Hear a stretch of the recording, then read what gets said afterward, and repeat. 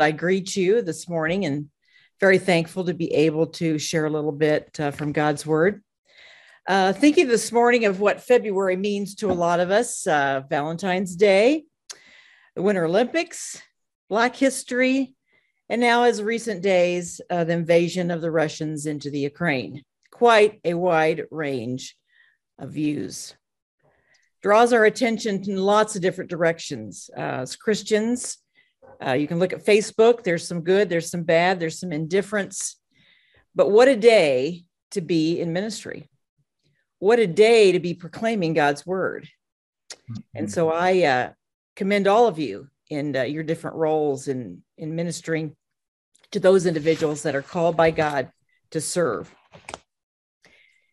What God calls us to is a life in Him, a life that's totally committed to God through salvation, through our Lord Jesus Christ and the power of the Holy Spirit. Today, I want to talk to you about love, not special cards, candy, and flowers, expression, instead a love that knows no equal or bounds. The inexhaustible love of God is not just a thing that makes us less upset or emotionally secure. Love is a person. Love is Jesus Christ. 1 John 3:1 says, "See what great love the Father has lavished on us, that we should be called children of God." Let's look at this verse. First, God says love is great. Now, the word great means a lot of things to a lot of people. Amount of intensity considerably above average, which all of you are. So many times we use the word great and really not in the right connotation that it means. But God uses it here for His intense love for us without equal. In this verse, John also uses the word lavished, His love on us. The love has been bestowed on us generally and in large quantities. This elaborate and luxurious love that God's poured out has no measure.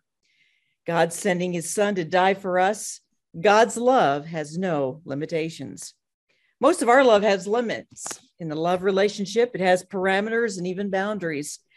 Marital love between a man and a woman has definite boundaries. The boundaries of fidelity and commitment to each other set that boundary to protect that love. When at times the love is tested, it becomes stronger or it can break down. Reconciliation is necessary to bring love back to the boundaries of love. That's what we call forgiveness. God's great love poured out generously on us has boundaries. His love has no limits in measure. But yet in a relationship with God, sin is our boundary. Sin can deceive our minds and cause actions and test these boundaries of our love for God. Even when we sin, God never loves us less, but we are less in love with Him when we allow selfish desires and ambitions to blur the boundaries of God's love. When I was away from God, He knew I was going the wrong way. He never left my side, even when the enemy had deceived me into thinking, what could be wrong with that? The enemy made wrong look good, appealing. See, if sin had no appeal, we'd never be tempted. However, God was waiting for me. He never left me alone. He was patiently waiting till I came to a wall. I was crushed. I had nowhere to turn. God fights for those He loves. He gently picked up the pieces and began to draw me back where I needed to be. Romans 12:9 says, love must be sincere. Hate what is evil. Cling to that which is good.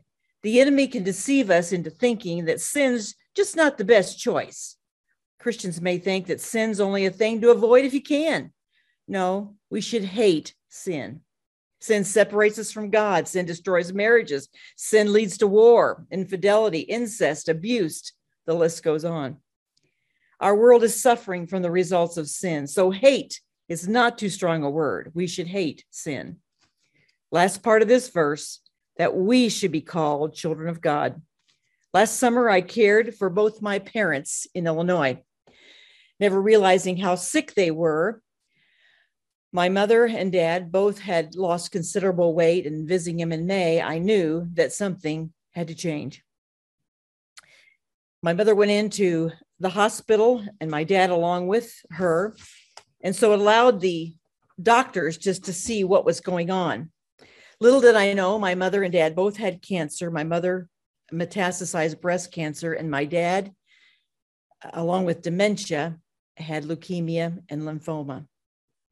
I'm an only child, so the only place for me to be was at their side. So I gave up my job. I quit everything here and had my full attention to them.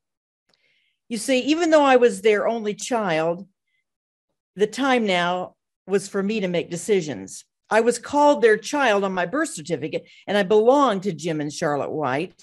They claimed me, called me their child. Now it was time to respond to the claim, caring for them, and then eventually burying them 50 days apart. Being an only child can have its perks and its obstacles. It's a lonely time. When I lost both parents nearly the same time, I felt like an orphan. No one except my husband and my son could understand. I needed love, care, assurance, and comfort. But when I became a child of God, I signed up when Jesus became my Savior. We made an agreement. I was his child. He called me by name. I am now a child of God. You teach and influence many students who are called by God. They're claiming the call as an agreement to prepare for ministry. They're looking to you to affirm that call, lead them in the path to prepare to follow the call. What love, what great love that the Father has lavished on us. He's made it possible that we would be called children of God to follow God's call. May you know that love today in a deeper way than ever. May your words, your actions be out of love that the Father has for you. I'm thinking today that most of us, we hear that word and we use it a lot, but with God, it takes all different connotations because his love redeemed us. His love saved us. His love sanctifies us and he keeps us. And one day we'll share that love face to face. And that's a wonderful, wonderful promise that he has in his word. And I thank you for letting me speak to you this morning. I know that many of you are carrying loads and burdens of your own. Appreciate prayer for myself as I have cancer surgery next month, but especially remembering one of our DSs, Reverend Dr. Kevin Donnelly, who has just been diagnosed with esophageal cancer. So I just covet your prayers for him when God brings him to your mind that he will intervene. Right now, he's going through extensive back-to-back simultaneous treatment with the chemo and the radiation, enough to shrink so they don't have to take a lot of the esophagus out at surgery.